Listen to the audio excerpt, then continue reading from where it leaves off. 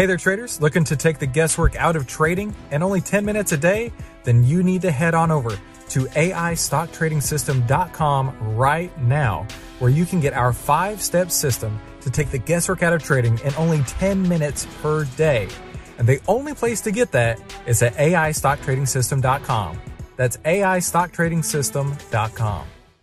Mindset is the most important. And I tweeted today that it was a little blurb from my book, but Mark Spitz, who won Olympic gold 3 times, said that it's 99% psychological. And I also quoted Jack Nicklaus. So, anybody, if you can, Michael Phelps, you ask any of these, Michael Jordan, if you were to ask any of these champions how important mindset is, they would tell you that it's the most important thing. This is the How to Trade Stocks and Options podcast, brought to you by 10MinuteStockTrader.com, where we cover finance, stocks, options, entrepreneurship, education, and money. And here's your host, voted one of the top 100 people in finance, Christopher Uhl. Hey, make sure you subscribe and hit the bell so you'll be notified every time we give you more tools, tips, and tricks to help you trade faster and trade smarter every single week. Hey there, traders. Welcome back to today's How to Trade Stocks and Options podcast. Today, I have a special guest. He's been on once before, and I am so thrilled to have him back on again today, Mark Minervini. Mark is the 1997 U.S. investing champion and a best-selling author. He has authored several books, including Mindset Secrets for Winning, Think and Trade Like a Champion, Trade Like a Stock Market Wizard, and co-authored Momentum Masters, which I've lost a jacket to. But I am so excited to have Mark back on the podcast today. And today we're going to be talking about mindset and how important that is to trading. Mark, thank you so much for coming back on the show today. No, thanks for having me. I got to tell you, I've been fanboying real hard over here, being able to have you back on the show. I went and reread all the books in preparation for this. And you know what really struck me was Think and Trade Like a Champion. About half of it was like trading suggestions, trading topics. And the other half really was thinking about trading like a champion. What inspired you to make this one about half about mindset? And then also, what got you into creating this one?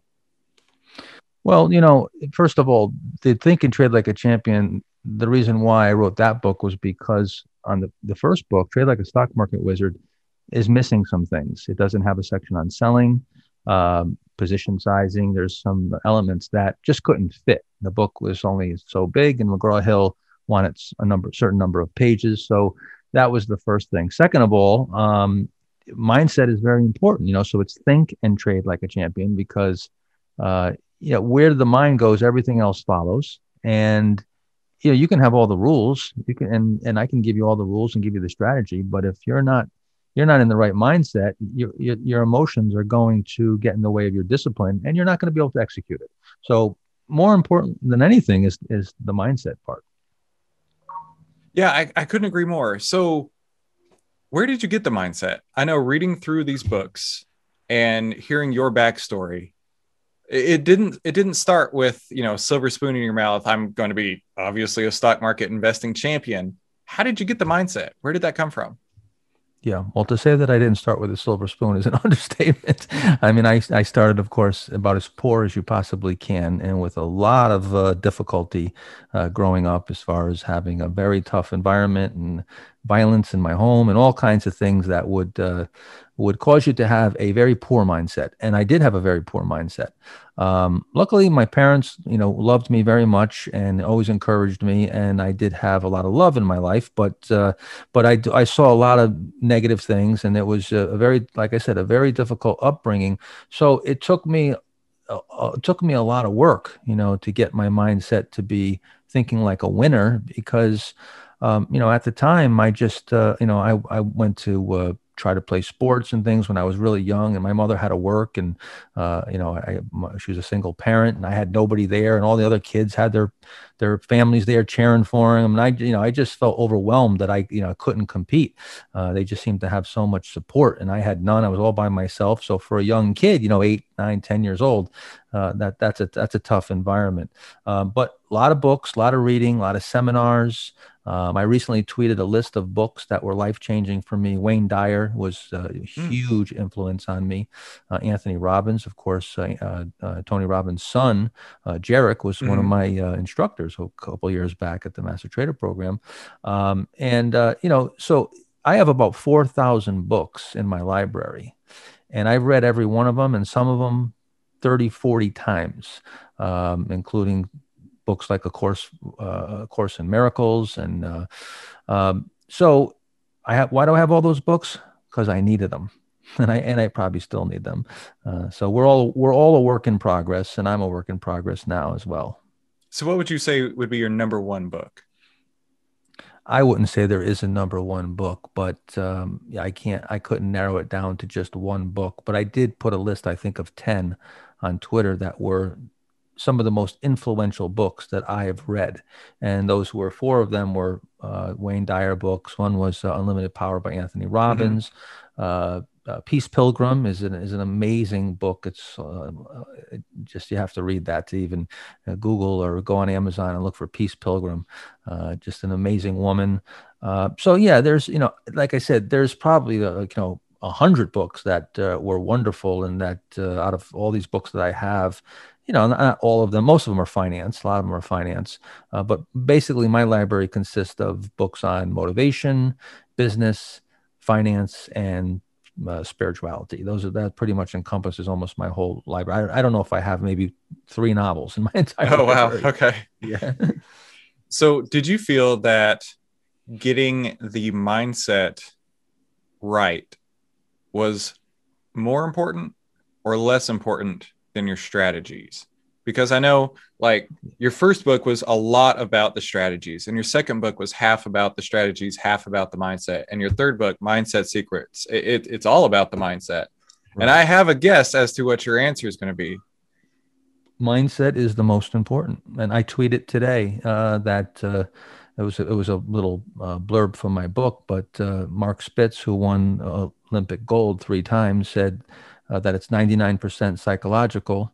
And I also quoted Jack Nicklaus. So, anybody, if you can, Michael Phelps, you ask any of these, Michael Jordan, if you were to ask any of these champions how important mindset is, they would tell you that it's the most important thing. And there's a reason why champions will tell you that. And that's why they're champions, because like I said, it doesn't matter. It doesn't matter if you get all the right information, if you can't execute it, if you can't have discipline, if you can't have belief in yourself, if you can't have the confidence that it takes to get through the tough times. All that is all based on your psychology.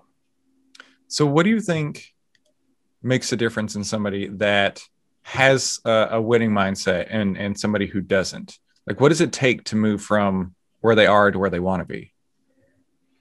Well, there's a number of things. And in Mindset Secrets, I outline some key rules of a winner, if you will.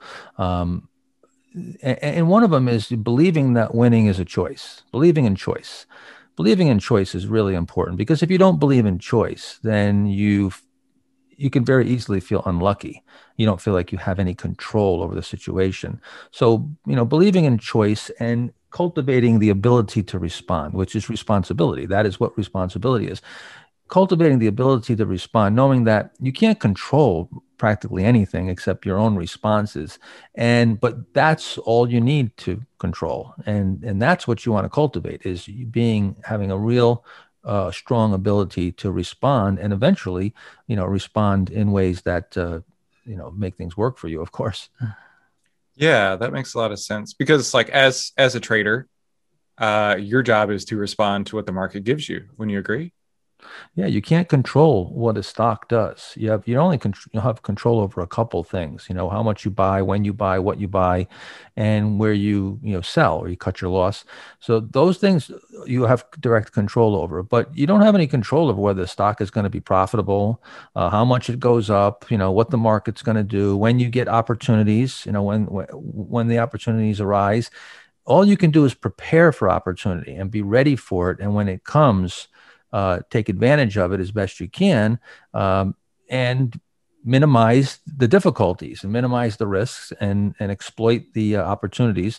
So, being able to really have that mapped out where and you know, the people always ask me, you know, what's the mindset, you know, to go in as a trader or go into the trading day, or, you know, what is your mindset? Prepared. That's the mindset. Prepared, you know, totally prepared. When I go into a trading day or any trade, I'm completely, totally prepared. There's really nothing that can happen that I don't know pretty much what my response is going to be. So I'm empowered, and, you know, I feel it's empowering to know that you've got basically, you know, you've got all the bases covered. Do you still find at times that you're ever like excited at the market or anxious at the market, or because you have your plan, those emotions don't become a part of it?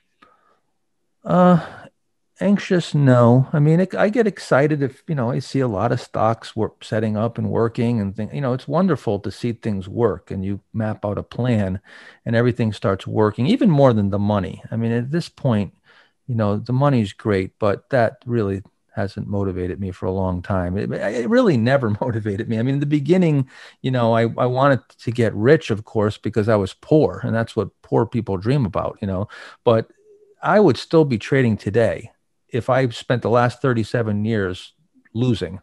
I'd probably still be trading because I would still be, you know, I have an attitude that I'm going to keep going and die trying, you know. So the reason why I can do that is because I love what I'm doing, you know. So passion is really important, that you're passionate about what you're doing. You know, people say, well, what does it take to be a great trader? And, you know, what are the attributes and so forth? Well, first of all, how are you passionate about it? You know, is that something that you really, really enjoy? I mean, if you're just doing it just because you want money, it's going to be tough. It's going to be tough because, you know, you're probably not going to see the money for a while, or it might be temporary and then they take it away from you because you don't really know what you're doing in the beginning. So the money is not going to be there in the beginning. You know, that reminds me. So you've previously been on an episode with Mike Lamoth, and he sent me his mindset guide that he recently published. And the very first question is, why do you trade? And for me, I took a step back and I'm like, I never really thought about why I trade. At first I'm like, well, of course, to make money. But then I was like, there's been a lot of times where I wasn't making money and I kept trading. And I was like, I think it was for the love of the game. Like, I really enjoy the process, the puzzle, the experimentation, the gamification of it. And it sounds like maybe that's the case for you. Well, the key, you just said it, the key is the process. That is the key. Loving, enjoying the process. That's the journey. Okay. So you have to enjoy the journey and not just the destination. The destination, once you reach it, it's over. The journey is the whole, you know, this ride starts, you get on a roller coaster and then it ends, you know, at the end, it's over. You're enjoying the ride and the thrills and, you know, what's happening during the ride. So same thing with trading. And like I always say, and you know, I talk about this in my book, you know, a lot of people will ask me, well, what do you do when you feel like giving up or when it's really tough? And that's where your why is challenged. That's where you have to go back to your why. So you get challenged and things are going bad. You have to say, okay, why am I doing this? Why am I doing this? Well, if the reason is good enough, you will re-up. You will re-up to the challenge, and you will pull yourself up and get back to work if your why is strong enough. But that's when your why gets tested. So yeah, you got to have a good why. That's the first thing, is, you know, having a really strong why. Absolutely. So let's dive into the book here. And you know, one thing, I don't know if you've ever done this, but I went out and I got let's see, I went to the this is actually like a fake note. I got it from the Halloween store. And it was in like the pimp section, had all these gold chains, and it had this money launcher gun. And then it had these $100 notes that, like, they almost look counterfeit. I mean, looks real. They are real good. Yeah. And I bought, it was probably $20,000 worth of these fake hundreds. Right. Wow. And, not like actual 20,000, you know, 20 fake thousand, probably like $10 worth. But still a lot of them. A ton of them. Yeah. And I was like, I can use these all over the place. So they're my bookmarks. I give them my kids for bookmarks. And like, there's just something about having yourself surrounded by, you know, Ben Franklin that kind of like motivates you, right? Like, I could have anything in here But for this, like it may not be about the money, but money is the objective in a trade. And if I can surround myself, even with fake notes, that kind of like build my confidence through that, I really like that. I don't know, just something I picked up, and I thought that was pretty interesting and worth sharing. So, all right, whatever does it, man, whatever does it. At one time I used to put up pictures of, Ferraris and Lamborghinis and Rolls Royces and big houses and money would motivate me, like you're saying now. That doesn't motivate me anymore, to be honest with you. So, now there's different things that motivate me. And so, but whatever motivates you at the time, yeah, that's what you have to use to be able to get yourself up in the morning and do what you got to do to get to that goal. Absolutely. So let's jump into parts of the book, right? One of the things that I love, the first time I read this, so this came out in 2019, and I picked it up right after that. And I remember reading this at the time and thinking, this is a big deal, right? So also, like, I had totally ruined my books. I don't know if you're like this with your 4,000 books, but I've got tabs, I've got highlighters, I've got like every page is just totally ruined. I do the same thing. You must be like me. You're super pragmatic, and then you want to go back and read your highlights and yes, exactly, underline those, and then put a star next to them and a circle. And that reminds me. Inside of your Think and Trade Like a Champion, your stars and circles on the stocks that you. That's correct. Yep. So okay. So what caught me on that page was celebrate, and dance to the music is the title of this section, but you talk about learn how to immerse yourself in the feeling of success and the reinforcing statement of that's just like you. Like, imagine you got a winning trade. That's just like me. You had a great day. That's just like me. You did something successful. That's just like me. Instead of saying the old cliche of like when people get things wrong and it's, that's just my luck. Oh, that's how things go for me, right? I love the fist pumping attitude. Like, yeah, that's exactly how things are supposed to work for me. I love that. Like, that struck me so hard, and I carried that for years. Right. So what's most important about that is not just saying that's like me, but the reason why I talk about celebrating is that you want to actually create emotion around it. The key to getting a winning mindset is to create as much emotion as you can around your wins. Yes. And minimize the emotion around your mistakes and your losses. Because when you are very emotional around an event, you build a frame around it. Okay, I call it emotive framing. You build a frame, you build this emotional frame, and it becomes very meaningful in your subconscious. This big frame takes up space. So you want to build big frames around your wins and small frames or no frames around your losses. And that goes into your subconscious, and your subconscious tells you, hey, you're a winner. I've got all this proof. I've got all these images with these big frames around them and all this great feeling around it. So whenever and the way I saw a lot of questions today on Twitter, asking about emotions and controlling it when you're having a losing streak. The thing that you want to do is, instead of getting emotional, get curious.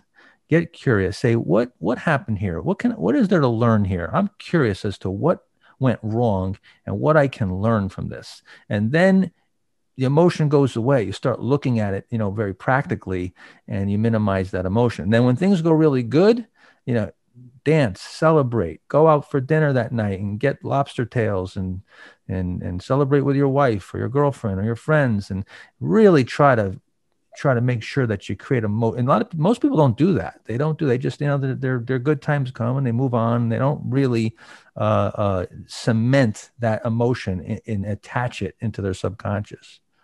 There was one thing I think it's in Think and Trade Like a Champion, where you talk about, even if you have a losing trade, if you followed your plan, that in itself is something to celebrate. Absolutely. I mean, I don't feel one iota of regret when I get stopped out of a trade, because I've already come up with a plan and I've already decided what I'm going to risk. So there's no emotion at all when it hits that stop loss, or I get sold out of the position. It's already been decided. I've already been. Now what happens is, most people, they'll make a plan, but it wasn't a very good plan in the first place or well thought out. So now they get they start getting near their stop loss, or maybe not even near their stop loss. It gets, maybe their stop loss is $3,000 loss. Now it gets to 1,000 and 1,200 and 1,500, and they're panicking and they sell because really they didn't have a $3,000 threshold, right, emotional threshold. They really had $1,000 threshold. And now all of a sudden, that plan goes out the window, and what happens? You sell it at, $1,400 loss. It never hits the 3,000, turns around, goes up, takes off, and it would have been a $10,000 win. And now what you just did is just the opposite, because you're going to be all emotional and pissed off at yourself and saying, I suck. And now you create the mindset of a loser. Not that you personally are a loser, but you create the thoughts that attach that emotion, build a frame, and now that reminds you that you don't make good choices. You don't respond well. So that's why you want to minimize the emotion around that. And again, if you have a plan, and you're prepared, there's really no emotion. You just execute. Also, something that helps me a lot, and I've talked to a lot of other people on the podcast that they're this way too, is I turn off my open P&L and just look at the price of the stock, right? I mean, you can do mental math and figure out where your P&L is at. But when I know, my exit is $99 and it's at $99.05, I'm getting anxious, obviously, but it's not like, oh, I'm losing X number of dollars. For me, that helps a ton. Is that something you do, or do you always keep your open P&L on? I tell people all the time, one of the worst things you can do is especially put that open P&L that shows like your whole portfolio. Yeah. So then you're having a bad day and everything's down, and it just keeps ticking. You're down, whatever you're down, 6,000, then it goes to 6,500 and 7,000, and you're just watching the money drain out of your account. Yeah, it gets very emotional, and I would stay away from that. You're better off to work in percentages and, keep that maybe up on your screen. And then, again, have everything pre-thought out too. So if it is pre-thought out, you don't really need to see that. You already know where you're getting out. You've already factored all that in. It's all baked into the cake already. Absolutely. So there is one section in the book, page 104.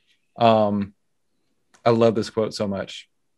Finally, contemplate the question, what would a champion do here? That one hit me so hard, Mark, that was my wallpaper screen on my computer. It said, what would a champion do right now?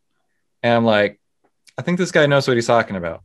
Well, that's something that somebody actually just tweeted that I think yesterday to me. Then they said, or maybe it was today, I can't remember. I read it, but it's funny because I said to myself, that's precisely what I'm suggesting, is that now, again, you can pick whoever you want to use as that figure. But this particular person said to me, I was in a trade today, and I said to myself, what would Mark do here?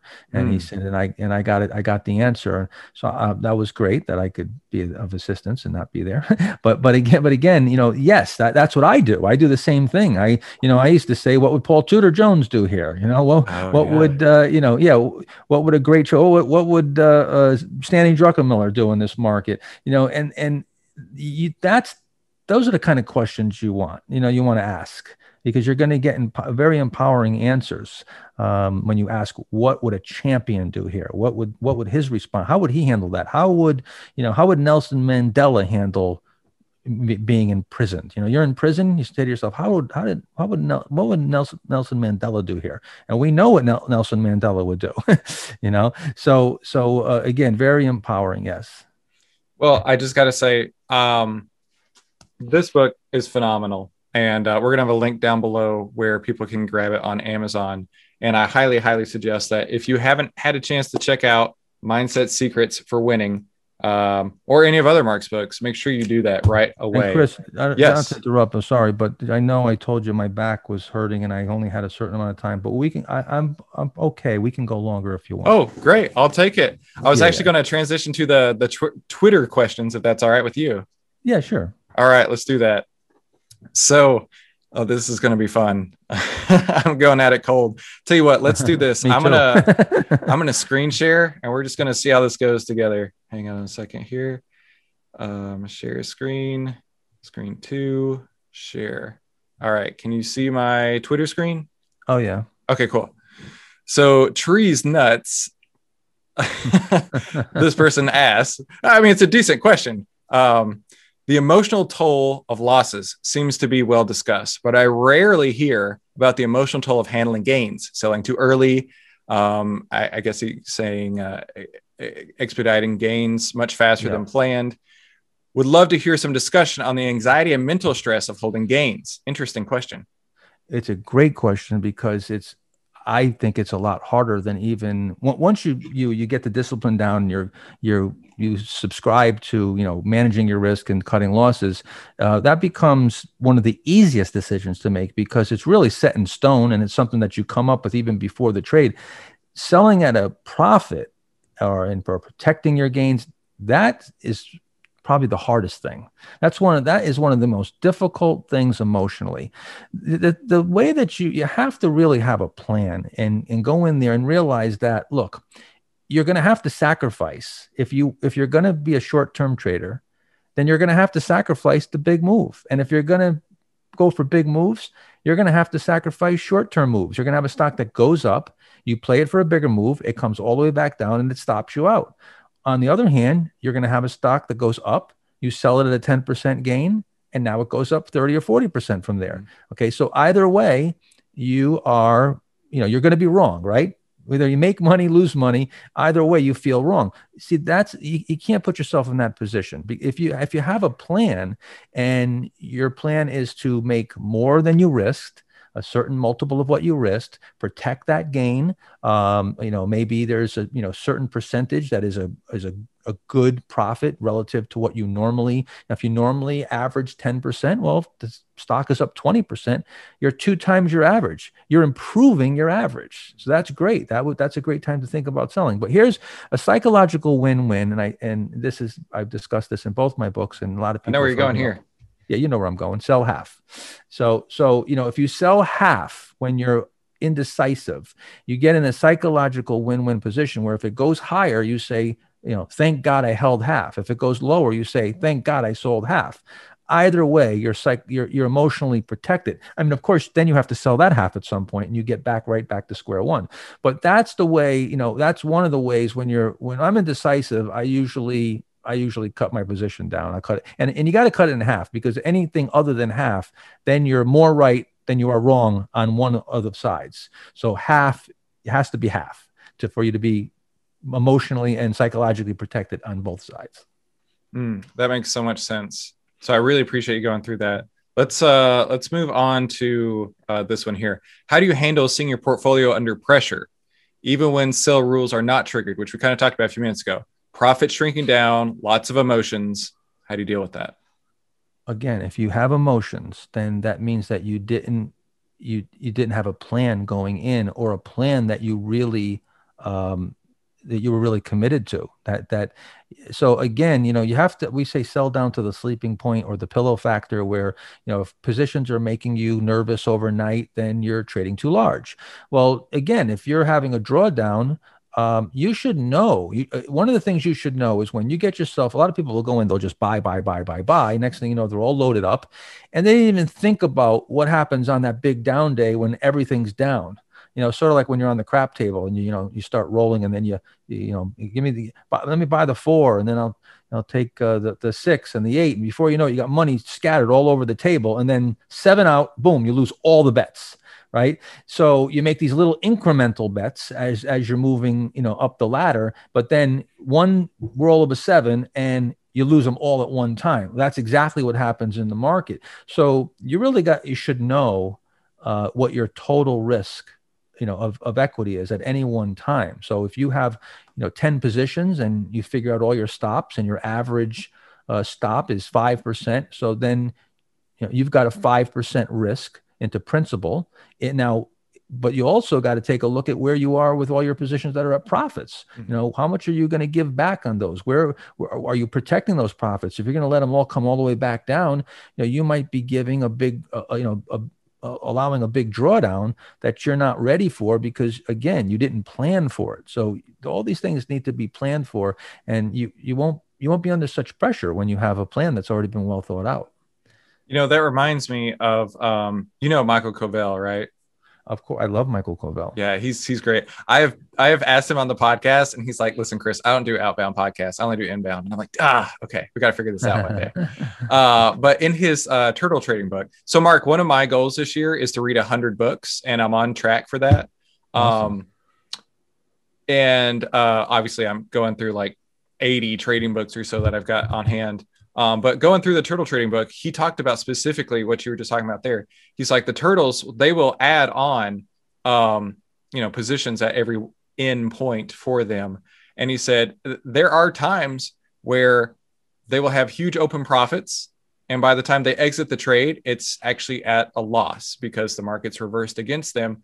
And that can be super frustrating. And that kind of ties into this question here. How do you focus and follow through on your plan when your plan's working and then everything falls around you?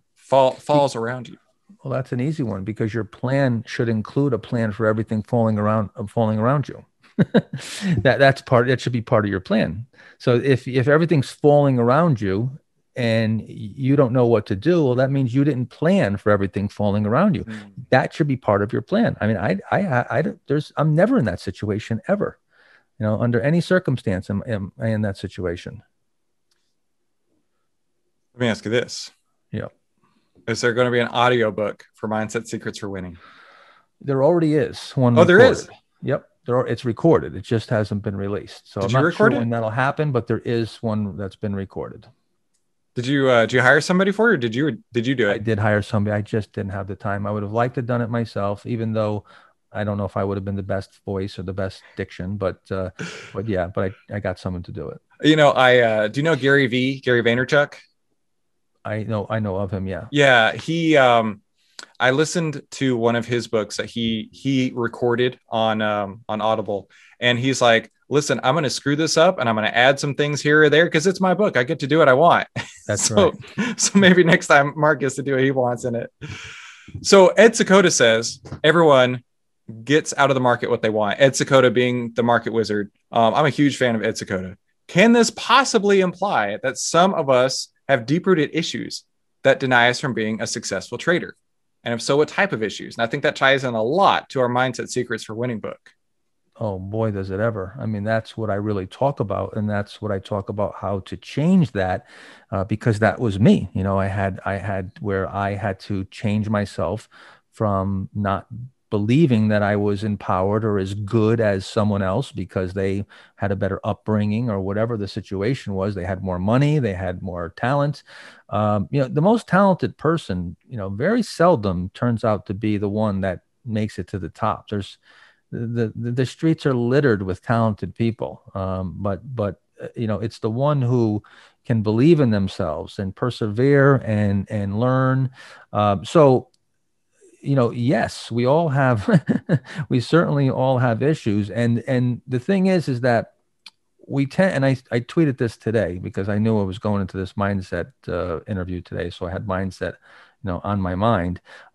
We tend to keep our problems around us and cling to them. My mother was a perfect example. She just couldn't get out of a poverty mentality, no matter what. She just couldn't believe in, being wealthy or having really a great life because it just always was that way. And that just scared her, to go into this other realm of somewhere where that she wasn't comfortable, and she wasn't comfortable being around rich people. And, she just couldn't believe in it and cling to her cling to her neurotic thinking. And that's what we do because it reminds us who we are. It makes us feel like us. And we feel like, what would we do if we didn't, if this wasn't me, what would I do? I wouldn't know who I am if I didn't think this way. So we cling to that stuff. And, the way out of that is to, visualize a new way of thinking, a new way of living, and to actually be in that new mindset. And, there's a whole section on visualization in my book and self-talk and all these things, but it gets a lot deeper than that. So, but yeah, I don't even know. What was the question? I always do this and I drift away from the question. It's good. The idea, like Ed Seykota says, everyone gets out of the market what they want. And, absolutely. For the first few years of trading, I couldn't do anything but lose. And I know You were saying in your books that the first, I think you said 6 years of your trading, that was very unprofitable to you. Right. And that's when you get tested. Do you really want it? What do you really want? Do you want something easy that just comes to you easy? And is this just about making some quick money and a get rich quick scheme? Or do you really want long-term success, that you're committed to the process and you enjoy what you're doing? But just to go back to, I want to go back to a quick story about my mom. When I made my first big, it was my first big deal, if you will. And I had a check that was written out to me. It was a check for over $1 million. It was a $1.3 million. I came to my mother's house and I put it on the kitchen table and I said, take a look at this. And she looks at it and she goes, oh my God, this is amazing. Holy cow, my God, $13,000. Where'd you get this? And I said, no. I said, take another look. I said, it's a little bit bigger than that. She goes, oh my God. She started crying and she got all red and she goes, $130,000. Where did you ever get this? What? Oh my God, 130,000. What are you going to do with $130,000? I said, Mom, take another look. She looks at it, looks at me. She goes, what am I looking for? I said, it's 1.3 million. She says, no, it's 130,000. I said, no, it's 1.3 million. She goes, no, it's not. She literally couldn't see it. She couldn't believe it. She just couldn't believe that her son, that she brought up through the through the years and came to this point where he could get this big check. She couldn't believe it. She just could not see it. And I had to go back and forth with her so many times. And she just kept telling me, no, it's not. And I'm like, yes, it is. I know the check I just got written. That is so interesting. That's like the literal and the subconscious together right there. She was like, literally, her vision was like blocked. She just couldn't see it. I just, that moment was so eye-opening to me and made me see how much that I needed to understand why my mother was like that and to never to be like that. To be honest with you, I learned a lot from my mother, from positive example for love and compassion. But when it comes to thinking like a winner and a champion, and I didn't learn that at my home. I had to get that from people outside my home. Was that before or after you bought the $4,000 green chair? Oh, let's see. The $4,000 green chair came actually before that. Okay. Yeah, I love that story. Yep. Yeah, the $4,000 green chair, was, and that story, of course, is in my book. But that chair I had for many years, and then gave to a friend of mine who, when I was moving out of one of my offices, I said, I'm going to get rid of this chair. He said, give it to me. And I said, why do you want it? It was all beat up. And he goes, oh, that's like the throne, man. That's you made all your money in that chair, and you're from rags to riches in that chair. And to this day, he still has that chair. That's really, really cool. I love hearing that. All right. So we'll wrap it up on this last question. This is one that you specifically replied to and said, the question is subconsciously self-sabotaging yourself. How might one break that when you might not know it's there? Yeah. Well, okay. Again, that's something that is near and dear to me because I was a victim of self-sabotage. And that's because, when I, growing up, and look, anybody, we can all go back and find things that we did that we're not proud of, every one of us. And you can believe that you're a bad person, or you can believe whatever you want to believe about it, but you assign the meaning to your past. And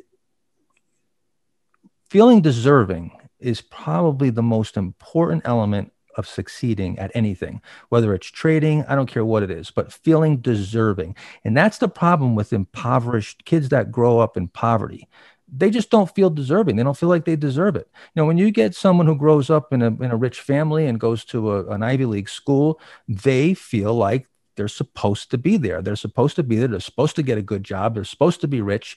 That feels like something that is just normal and is something that their family showed them the way. And you just feel it's entitled, of course, right? So, and I know a lot of people don't like when people feel entitled, but you have to feel somewhat entitled. If you don't feel entitled and you feel like you're undeserving, then you're going to self-sabotage yourself. So one of the ways of feeling deserving is to really take a look at yourself and what are you ashamed of? And forgive yourself, and change the meaning behind it. The meaning, for the things that I've done in my past, I realized that the meaning behind it is that that's how I was brought up. That's what I was shown. And I mimicked, the people. I didn't have good role models and I mimicked them, but then I went and found new role models and I learned from that. And I found good role models and positive role models. And because I put in that hard work and because I'm committed to that work, I do deserve success because I put in the work and I've made the changes to be a better person. And to this day,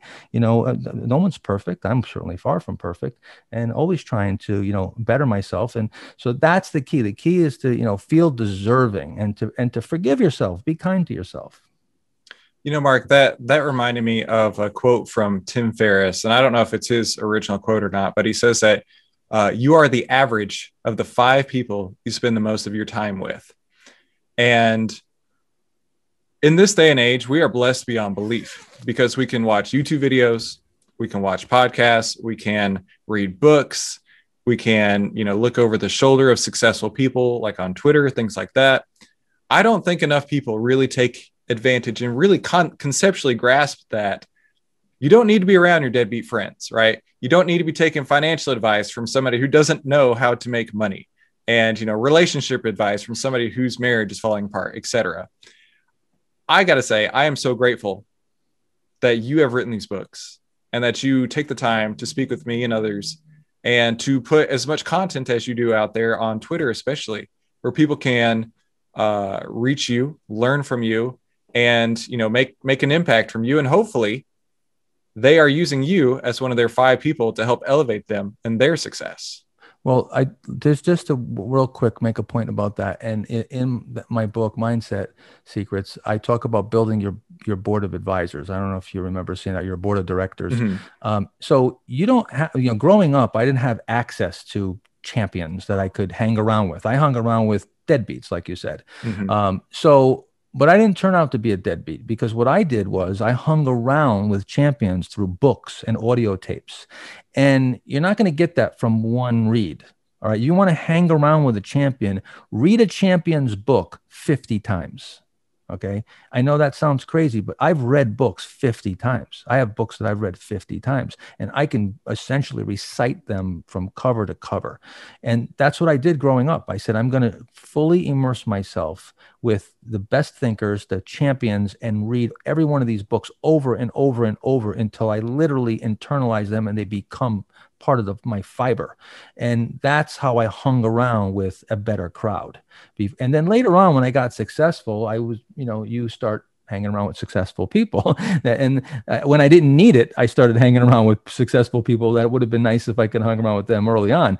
But I did. There's a lot of people that were my friends and my advisors that they don't even know it because they were through their books. And hopefully my books do the same for some people out there. I got to say, you're hitting the nail so hard on the head. And I heard somebody say that, a book is the greatest investment you can ever make.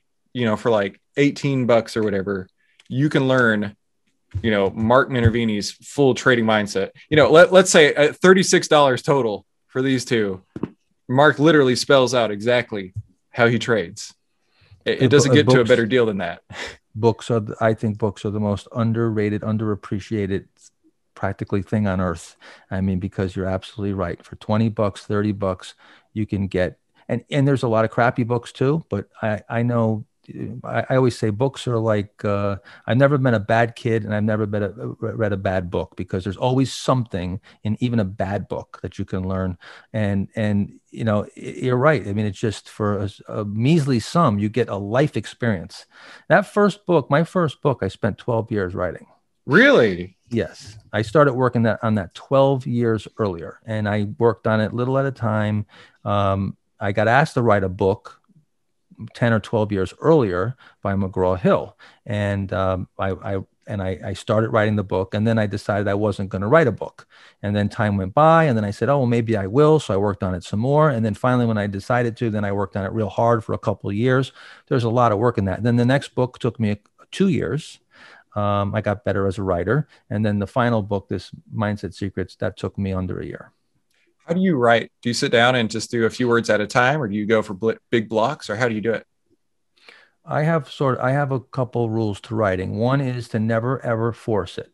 Mhm. Is to never try to force writing. The other is to never try to be perfect, to just spill your brain and just worry about the details later, and spelling and grammar and and everything and structure, and just get the magic, spill it out. So I always keep a recorder with me and a pad and a pen. So my best thinking happens in the car when I'm driving and on the toilet for some reason. I don't know why, but those are the two places I get my best ideas. So I always keep pads and pens there. And but yeah, I just and then I don't go in with an outline. My editor really didn't like this at all, because they like to have an outline and then you work through the outline. I basically put it all out there, and just it's sort of a mess. And then I decide, okay, this goes here, that goes there, and I start moving around. I just want to because I'm trying to make every single sentence, every paragraph, every page, every chapter great. So I'm just, to me, later on, it's just a matter of putting a whole bunch of great pieces all together if I get it right. And so that's just how I do it. And like I said, it drives the editors crazy. I can imagine. Well, Mark, I got to ask, the Master Trader program last year, it was virtual, right? Yes. And is that the same for this year? Yes, it is. How's that going? Are you ready for it? Is it in September again? It's in November this year. November this year. Okay. Yeah. Yep. We're 11 years doing it. So it's been honed down to really I think a perfect program from start to finish. It really is probably the thing out of all the services and things that I've produced over the year. I think it's the thing I'm most proud of. This year we have Larry Height, who oh, really? He's going to be, and not a big part of it, but he is going to be, he's going to speak and do a section with me. So he has the book called The Rule, of course. I just read that like 2 weeks ago. Yeah. So just think about this. I have Larry Height, who I'm reading when I first started trading in Market Wizards and New Market Wizards, right? The first two Market Wizards books. I'm reading Larry Height, and now 30 years later or whatever it is, Larry Height is going to be in my program. David Ryan, who's my co-instructor, 25, 30 years ago, I'm sitting in the audience watching him and O'Neill and learning and starting to, learn about stocks, and he's winning the U.S. Investing Championship. I hadn't won a U.S. Investing Championship yet. I hadn't been in a Market Wizards book yet. None of that has happened. But now, 30 years later, David Ryan is my co-instructor. Tom Basso is also going to be. Oh, wow. So now we got four Market Wizards. Yeah, I was about to say, geez, you got a full house there. We got a full house. So Tom Basso's in the New Market Wizards, and of course I read that. I think the Market Wizards, books are like the Bibles, of course. Yes. Like most people do. Paul Tudor Jones in there and all the great traders. So yeah, it's going to be a lot of fun this year. Man, it's so much fun chatting with you on this. So yeah, I just read Larry Height's The Rule. And leading up to this, I read all of the Market Wizard books backwards. So starting with, I think it's Unknown, which just recently came out, and then Hedge Fund. That's right. I forgot about that. Yeah. Then Hedge Fund, then the new, and then the original. And I wish I could remember, because it was the best quote I've ever heard, and it just knocked me over laughing. It was I think it was in Hedge Fund. I couldn't remember who, but he was saying that he had just started his hedge fund. He was basically a one-man operation. He was working out of his home, and he just cleared a $30,000 trade. And he got up and he said, "I felt like the master of the universe." And he's walking around with his chest all puffed up, and everything is awesome. And he goes and he tells his wife, and she goes, "That's nice. You still need to take out the trash." And I laughed so hard at that, because that's my life. Yeah, I read that has to be in one of the earlier ones, because I remember reading that. Oh, I laughed so hard at that, because that's exactly how my wife is. And yeah, so and she's right back down to earth. Yeah. Oh, totally. Like, so, yeah, so funny. Well, that's so cool that you're going to have all that full house for the Master Trader program. So is it going to be like virtual and in person, or just virtual? No, it's just virtual. Okay. Yeah. Gotcha. Yeah, there's still travel restrictions. It'd be very hard to get everybody to come and be comfortable in person nowadays, because it was still, much of the world still has a big problem with COVID. Mm-hmm. Yeah, it's And we've got, I believe, I don't remember exactly how many, but 60 something countries sometimes come, in 1 year. wow. So yeah, it's when you come to a master trader program live, you're meeting people from every part of the world. It's really something else. I mean, more than half of the people are actually from outside the US, which is pretty interesting. What gives you the biggest thrill in your business activities? Is it your day-to-day working with your private access there? Is it the interactions you get on the internet? Is it seeing people and seeing the difference that it makes for you? What's your biggest fulfillment? My biggest fulfillment, that's easy for business, is when I hear somebody say, "Hey, you helped change my life here, and and I've had an impact." That's the whole reason why why I'm doing this. The whole reason why my wife argues with me every day to tell me to stop, because she wants me to completely retire and just spend time enjoying myself and her and my daughter, and thinks that, I don't need any more money and I don't need to prove myself with any more success, but I feel like I still have a lot to share. So, and I love seeing, especially when they're young people, I try to speak at colleges, and I just spoke at the University of Central Florida just recently. We did a Zoom session. I saw these young kids, and they're so smart and sharp, man. It's just, and they're just great, and all they need is that confidence and a little bit of push, and you've got the next market wizard there. And it's awesome. And again, it's not about having to make money. A lot of these people are rich, have rich parents, and they don't really have much to worry about. Like I did. I wanted to make money. I needed money. I was broke, but it's about seeing the passion. I spoke at the University of Maryland with, you've heard of Dr. Wish. No, I don't know Dr. Wish. Well, yeah, if you don't know Dr. Wish, you should check him out on Twitter. He's a wonderful, wonderful guy.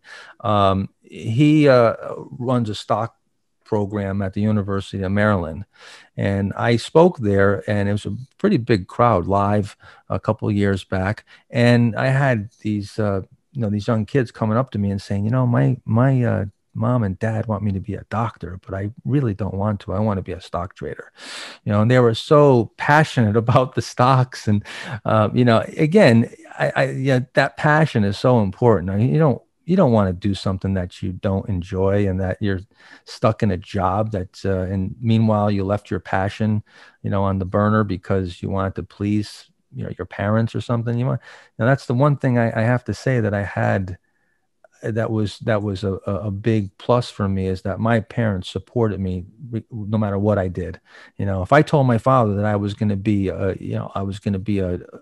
a garbage man, he'd say, nothing against garbage men, but if I told him I was going to be a drug dealer, he'd say, well, let's make sure you be the best drug dealer there is. Right. And I'm right there with you. I'm going to support you in it. I mean, my father really never judged me, and just, and my mother just supported me 100%.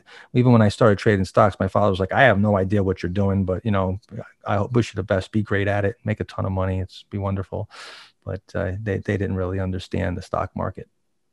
So speaking of being great, you are once again entered into the U.S. Investing Championship, and for the fulfillment aspect of it, several of your students are there as well. Tell me about that. Yeah, well, there's a lot of people that, they're my members, if you will, from not Minervini private access clients, and also some that came to the seminar in previous years. But it's great. Norm Zeta started the competition again after a long hiatus. I was surprised to see that. But it's taken off. I mean, there's this year there's 334 participants, so it's really taken off. And hopefully, I've been able to help him. I've been trying to tweet it as much as possible and help bring that awareness and encourage our members to compete in it. So yeah, it's a wonderful to go out there and the main thing is it really is the gold standard, because it's real money. you know, and it's not like $1,000 contest, you know, where someone puts the whole thing into a penny stock. And this is real money. Even the smallest division is 20,000, and the larger division, the division that I'm in this year, is 1 million plus. I put up 1.2 million of my own money. So it's a real money contest, and it's awesome, you know. So where are you at so far? In my division, I was the last month I'm in first place. Of course. where else would I want to be? Exactly. Yeah. I knew that answer. I was just asking to get you to say it. Well, Mark, this has been an absolute pleasure. I mean, we've done nearly an hour and it just flew by like that. I got to say, I am so grateful to be able to be on your radar again. And I really appreciate the time so much to have you come on the show. Yeah. Well, you're awesome. You're very professional. I think you've got a hell of a career for yourself. If you're not a stock trader, you certainly have a career in this field. Oh, I appreciate it. I've been on TV a hell of a lot lately. Yeah. It's been fun. And you know, you talked about goal boards earlier. I have mine over there, and there's 3 different pictures of me, like photoshopped onto different financial networks. So, oh, awesome. Yeah. Well, that's why I started the podcast, is I was like, I'm going to get in there one way or another. Well, you're getting pretty polished. I got to tell you, you're definitely much more polished than you were the last time I was on with you. So you're doing great. Well, I'm so humbled and appreciate that, Mark. You know, I'm trying to be the best, but I'll never be as good as you. Well, I'll try and be second best. Of course you will. Of course you will. Everybody can be better than me, because you guys are the next generation. We are encoded to be better than the previous. Everybody, we broke the 4-minute mile, and then, you know, we break records all the time, and the kids of tomorrow are going to be way better than us today. And that's, you're the future. You're young and filled with energy and dreams, and you guys are the future, man. And that's what I want to see. I want to see everybody do better than me. That's the goal. Well, I got to tell you, if you catch somebody early on enough, then that makes a huge difference. Cause I spent, I don't know, 4 years learning how to trade the wrong way, not making any money. And then I had to unlearn everything and then learn the right way to make money. And now I'm making money. And I was like, if I had those 4 years back, I would be so much further ahead than I am right now. You know what I mean? Yeah, but just remember, you're right where you're supposed to be, because that's where you are. Wherever you are right now where you're supposed to be, because that's where you are. So that's part of your development. So it's embrace it. I had a very tough childhood. I had a tough upbringing. I had a lot of strikes against me. I wouldn't change it for the world. I wouldn't change one bit of it, because that's what made me me. And I like where I am now. It's not how you start, it's where you finish. Well, on that note, we'll wrap it up and finish there. Mark, thank you so much for coming on today's podcast. I couldn't imagine having any more gratitude than I have right now. Thank you so much. Thank you, man. It's been wonderful. Thanks a lot. Appreciate it. Thank you guys for tuning in to today's How to Trade Stocks Options podcast. Make sure you like, subscribe, and enable notifications. That way you never miss any of the tools, tips, and tricks we upload every single week to help you trade faster and trade smarter. I'll see you on the next episode. Hey, if you like this video, let me know by leaving me a like below, and then subscribe and share it with somebody you think could use it as well. Be sure to comment below with your biggest takeaway from this episode and any suggestions you have for future episodes. And finally, make sure you watch these other videos to help you trade faster and trade smarter, and I'll see you on the next episode. 10MinuteStockTrader.com content is for information and educational purposes only. It is not, nor is it intended to be, trading or investment advice or recommendation that any security, futures contract, options contract, transaction, or other financial instrument or strategy is suitable for any person. Trading securities can involve high risk and the potential for total loss of any funds invested. 10MinuteStockTrader.com and Christopher Uhl, through its content, financial programming, or otherwise, does not provide investment or financial advice or make investment recommendations. Investment information provided may not be suitable for all investors and is provided without respect to the individual investors and audience's financial sophistication, financial situation, investing time horizon, or risk tolerance. 10MinuteStockTrader.com and Christopher Uhl are not in the business of trading securities trades, nor does it direct client commodity accounts or give commodity trading advice tailored to any particular client situation or investment objectives. 10MinuteStockTrader.com and Christopher Uhl are not licensed financial advisors, registered investment advisors, or registered broker-dealers. Stocks, options, futures options, and other financial instruments not included here involve risk and are not suitable for all investors. You alone are responsible for making your investment and financial trading decisions, and for evaluating the merits and risks associated with the use of any financial security and broker platform. For more information, please visit 10MinuteStockTrader.com/legal. And thanks for stopping by.